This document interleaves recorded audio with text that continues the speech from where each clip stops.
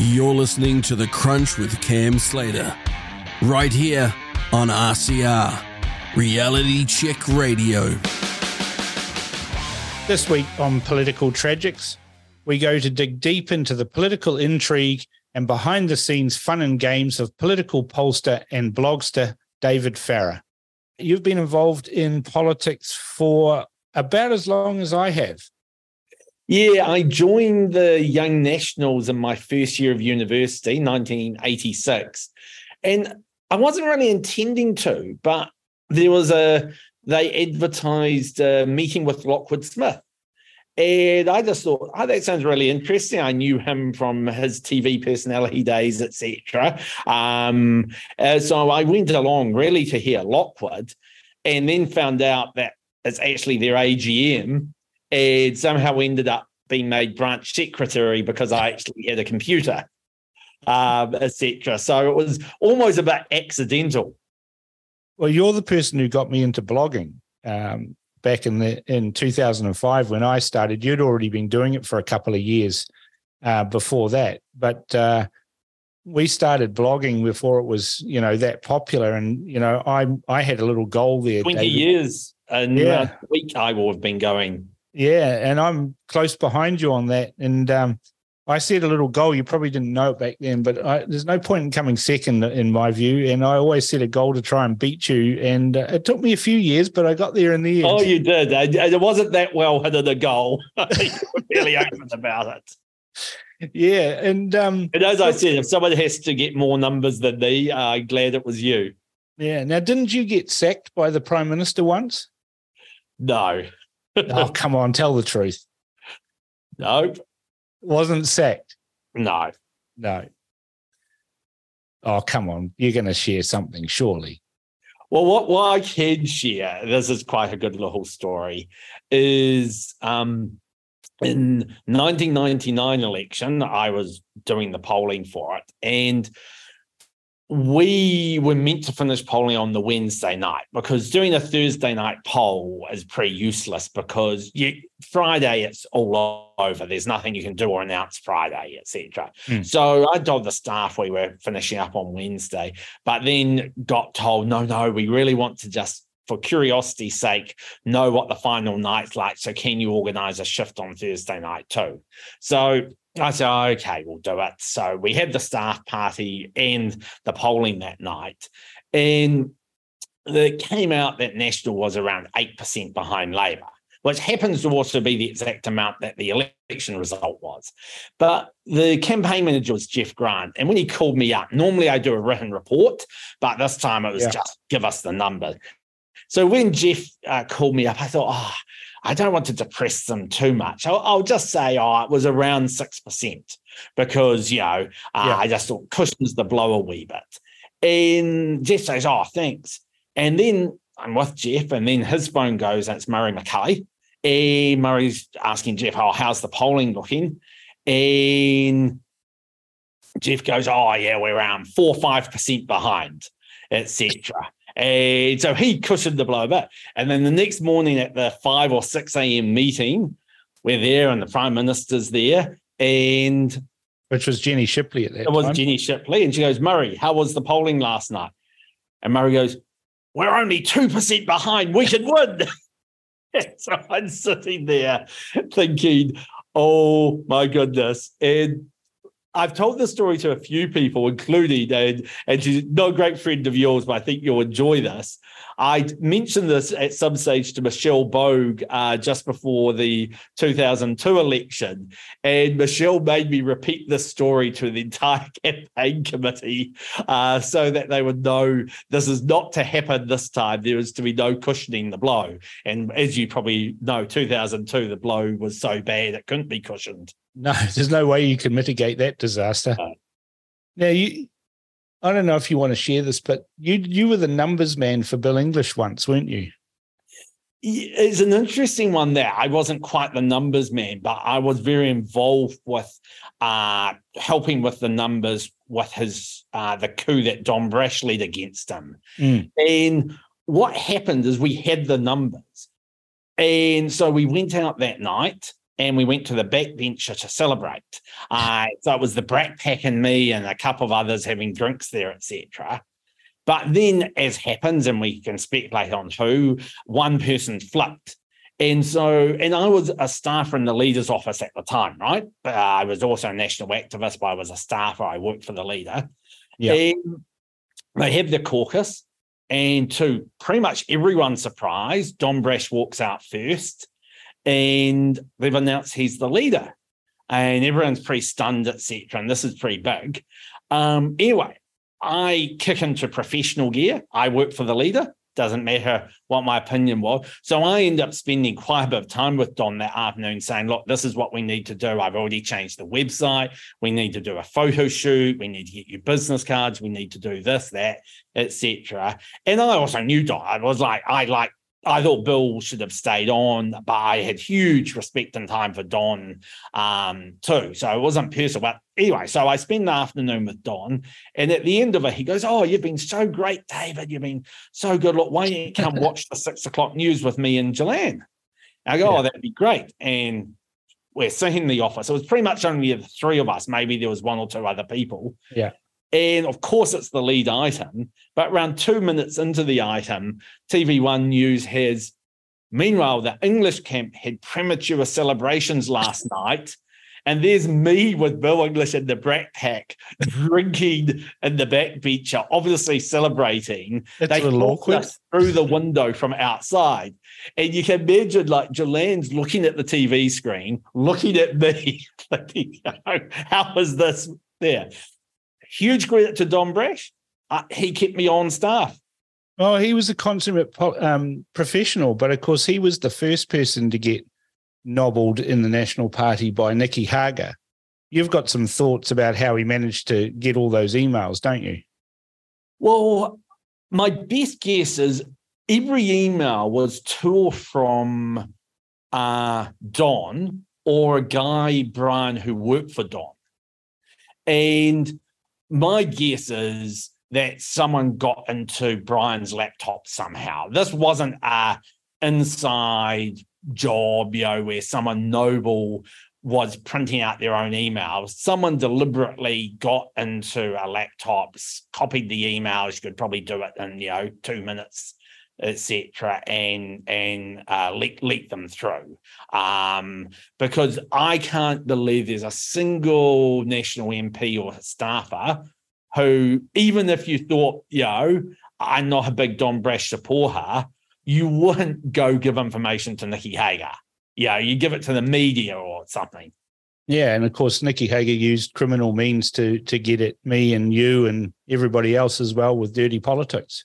Yeah, I had a spy, it seems, put into my office because there were documents taken from my office that turned up in one of his books. And there's no way that a random staffer happened to just think, oh, I'll take these home and, oh, who might I give them to? Oh, Nicky. It's obviously he got someone to go into my office and take a job there. So, 2005, Nicky Hager had an impact in the election. 2014. Well, he helped get national majority. Well, that's right. 2014, he again came into the election campaign with dirty politics, and National increased its vote. That's the one I mean, sorry, yes. Yeah. I hear he's planning something for this election. Do you think it'll have a positive impact on the victims of his book? He never ever talks to the victims of his book. Well, all I'll say is his last book resulted in a commission of inquiry led by a former Prime Minister and Attorney General and a former Supreme Court Justice. So you can't get much higher than that. And their conclusion is the principal allegations in the book are incorrect. So that's on the record. Supreme Court judge, former Attorney General and PM, looked into everything, heard months of it. His next book, let's just say, I hope you won't need a commission of inquiry to reach the same conclusion. Well, you and I were subject of the Dirty Politics book, and, having read the book, it shows the fevered imagination of a conspiracy theorist in reality. I mean, he was ascribing all sorts of nefarious activities that you and I were supposed to have been up to for some sort of agenda And I think he just failed to understand that you and I do what we do for sheer entertainment. There's no actual agenda. And, remember when Helen Clark's husband, Peter Davis, wrote about you saying that you're fomenting happy mischief. And I thought that was a perfect description about what we used to do back then. And it was all just really for laughs and giggles. And they thought it was all serious. And, like there was things about, the Prime Minister directed Cameron Slater to do this and do that. If they had heard the phone calls that I'd had between me and Jason Eade sometimes when he'd ring me up and say, Cam, you need to take down that post. The boss is really upset about that. And I'll just say, well, tell the organ grinder to ring. I don't want to speak to the monkey. And that's the sort of way that I treated phone calls from anybody in the National Party back then. And I imagine by that stage you were the same as well. You were kind of out of the party, not had anything to do with it officially in any sort of capacity other than you were the pollster. And we were just writing what we thought. And it was bizarre. Anyway, it's what happened, and I guess it helped make us more famous than we already were. It did. Now, let's have a quick, a few bullet points on some of the key things that you get asked as a pollster. Like, I imagine you get questions about what does the margin of error mean? Yeah, look, margin of error, on a poll of 1,000, it's 3% for the big parties. And all that means is, look, if it says Labor's on 45%, it means they're actually probably somewhere 95% confident they're between 42 and 48%. So if the polls are really close, like in the New Zealand polls, it's saying actually, it's so close, either party could actually be ahead. If there's a 20% gap, like we're going to talk about in the Northland poll, then the margin of error can't affect the result. Basically, you've got so large gap. So really the margin of error is just saying if it's really close to each other, you can't put too much weight on it. What about sample sizes, David? Does that make a huge difference? Like, is it better to have 10,000 people polled, or do you get the same sort of number with 400 or 500 or 1,000? Yeah, look, at 1,000, it's a 3% margin of error.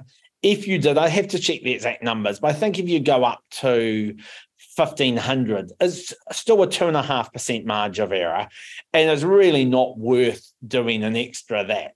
1,000's the gold standard, basically. There. If you go much under 500, the margin of error is getting over 5%, and that's getting, a bit too much for those close results. So generally, most polls will be between, say, 400 and 1,000 people. Right. So if you say polling of 400 people and you've got a clear result of 20% difference, the margin of error you've just said is largely irrelevant. There's almost no point in polling an extra 400 people because you're going to end up with the same sort of numbers. Is that what you're saying? Only reason you might poll more is if you want to place a lot of reliance on the breakdowns by gender and age. Because a 400 poll, then you've got 200 women, 200 men, that's getting like a 7% margin of error. So if you're a political party, you'll probably do bigger samples because they do need to know how are we dealing with men, women under 40s. But if it's a media poll, actually that top line figure is still quite robust. The polls seem to show that at the moment, well, it might be slightly different with all of this, Kerry Allen stuff impacting the government. But let's just put that to one side. The latest polls show that it's almost harder to pick than a broken nose. Would you agree with that at the moment? When I speak to groups around New Zealand, I say, look, the short answer is it's very close. The long answer is it's very, very, very close. Right. No poll for the last 18 months has had either bloc get more than 62 or 63 seats out of 120. You need 61 to 1. Yeah. And that's partly because, you've got two centre-right parties. You've got New Zealand First if they make it, and you've got three centre-left parties. And, the two blocs are very balanced. As a professional pollster for this election, do you believe that let's just talk about the minor parties. National's going to get their Labor's going to get there. The Greens are going to get there. ACT is going to get there. To Party Maori, let's not talk about them because they've got, kind of a bent system that helps them get there. For the minor parties, including New Zealand First, what are you seeing now as a gut feel on who is likely to get there and who's likely to not get there? New Zealand First is the most likely party outside Parliament to make it. I wouldn't go as far as to say the odds are 50-50, but they're definitely better than last time because I think the issues they're campaigning on, especially around co-governance, are striking much more resonance. They have some competition there. My general rule of thumb is, look, if Winston goes into the election with a public poll showing him at 4% or above, he'll make 5% because we know he campaigns well. Yeah. If he's below 4%, the challenge for them is going to be that sort of relevance, wasted vote, etc. So I think the public polls over the next 2 months will be quite important, but he's definitely got the best, and you could almost say the only chance of making it from the parties that are not there at the moment. What are the headline numbers there, David, and what is it showing, especially for Democracy New Zealand? What do these numbers show? And this is exclusive. This is the first time that anyone's polled in Northland, and we've got a stake in the ground here so that we can, hold the feet to the fire of all the candidates. Yeah, well, on the candidate vote, we can talk about the party vote also, of course, but you've got Grant McCallum, the national candidate's at 38%. Mm-hmm. Then you've got Willow Jean Prime, the incumbent MP, a pretty disastrous result. She's only at 18%. So she'll be hoping for a high list ranking then, won't she? Yeah, and she'll need a very high list ranking because at the moment, Labor's only going to get around 5 list MPs, and she was number 10 on their effective list, i.e. when you take account of who wins electorates there. So it's not looking good for her. You've got Shane Jones next on 6%, and then the ACT candidate, who's a list MP, Mark Cameron, in 4th place on 3%. And Matt King, the former national MP and leader and candidate for Democracy NZ, on 2%. Now, there are 30% undecided, and we talked about Marjavera. Yeah. So what that says is you can't totally rule out, that 20% between National and Labour could maybe get closed if, like, national candidate has a bad campaign and the other ones, there's 3 other centre-right candidates, ACT New Zealand First, Democracy New Zealand. They all had really good campaigns and got up to 5-10% each, and Labour gained a through. Possibly it's plausible that, there. But outside those two, if you're polling 3 months out at 3 or 6% or 2%, it's very, very hard to see that there's any pathway to you winning there.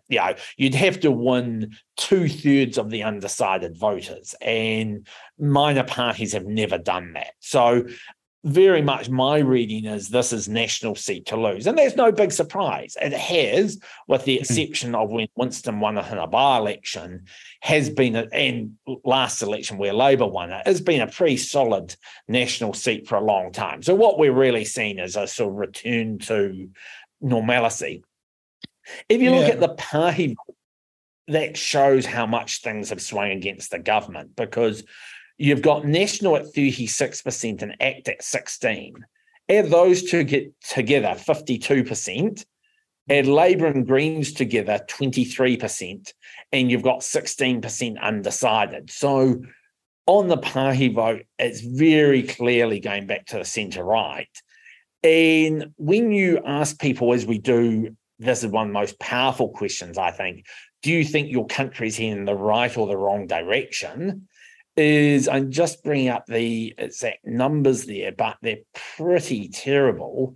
Yeah, it's pretty bad. 19% of Northland residents in this poll say we're heading the right direction, 71% the wrong direction. Yeah, so again, you're the Labour candidate, very, very hard to win against that. And people have sort of worked out, I think, in that seat, they're actually quite smart.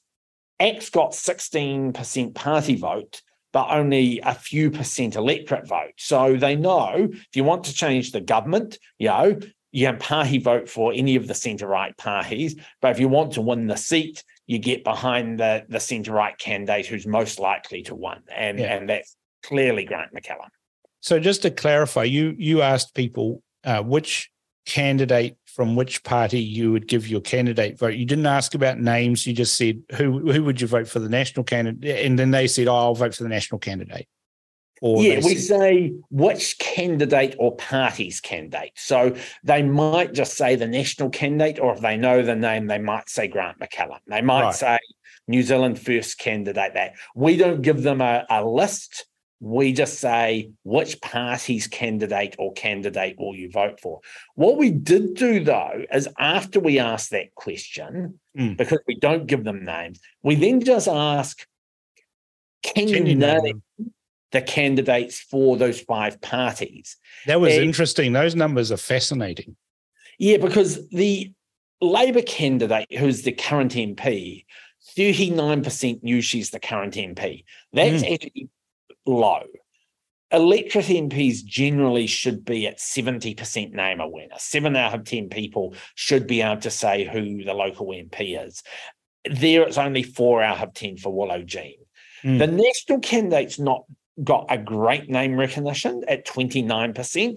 Admittedly, he's been selected a bit later, but, he should be aiming for 70% also. So he has to really double his name recognition there. Yeah.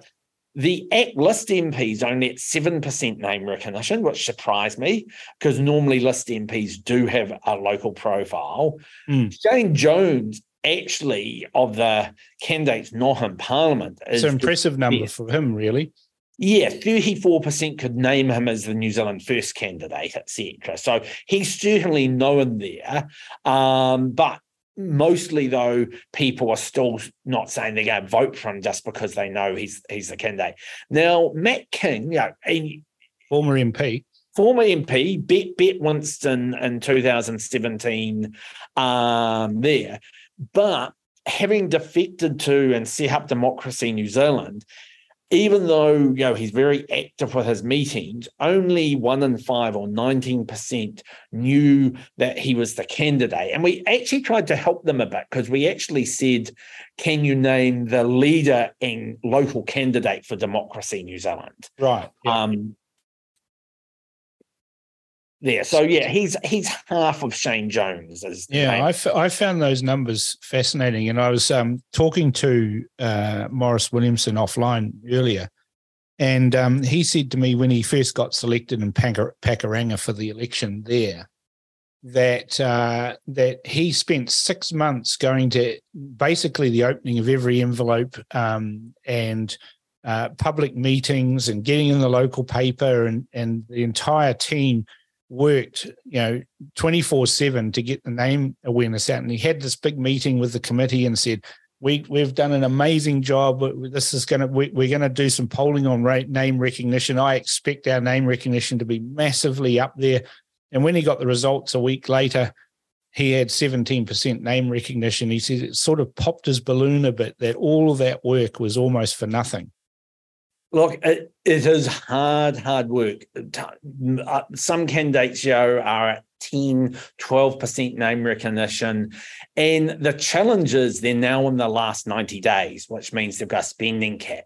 Yeah. I always think you should select candidates the year before the election. And from January through to 3 months before, you should be spending 50 to 75,000 at least on name recognition, public meeting billboards, mail drops, door knocking, turning up to all the meetings, etc. For it really does make a big difference. So your call on Northland, based on this poll, is that it's pretty much a lock for the National Party and the national candidate, both in the unless list. They did something really bad, yes. Well, Grant McCallum's not known for that. No. I know Grant. He's pretty solid. I've known Grant for nearly 30 years. He's a former board member of the National Party, and he's just a solid farmer. He's never going to set the world on fire. Has a very big membership base in the electorate. I understand the former MP, John Carter, is in charge of membership, and in the past, I don't know how many they have at the moment, but has had them up to nearly 2,000 members at times, and they might be $1 members or $5 members, but still means they're on your mailing list, and they'll probably be putting hoardings up. Yeah, Northland's always had one of the biggest memberships in the National Party, from the time that I can remember.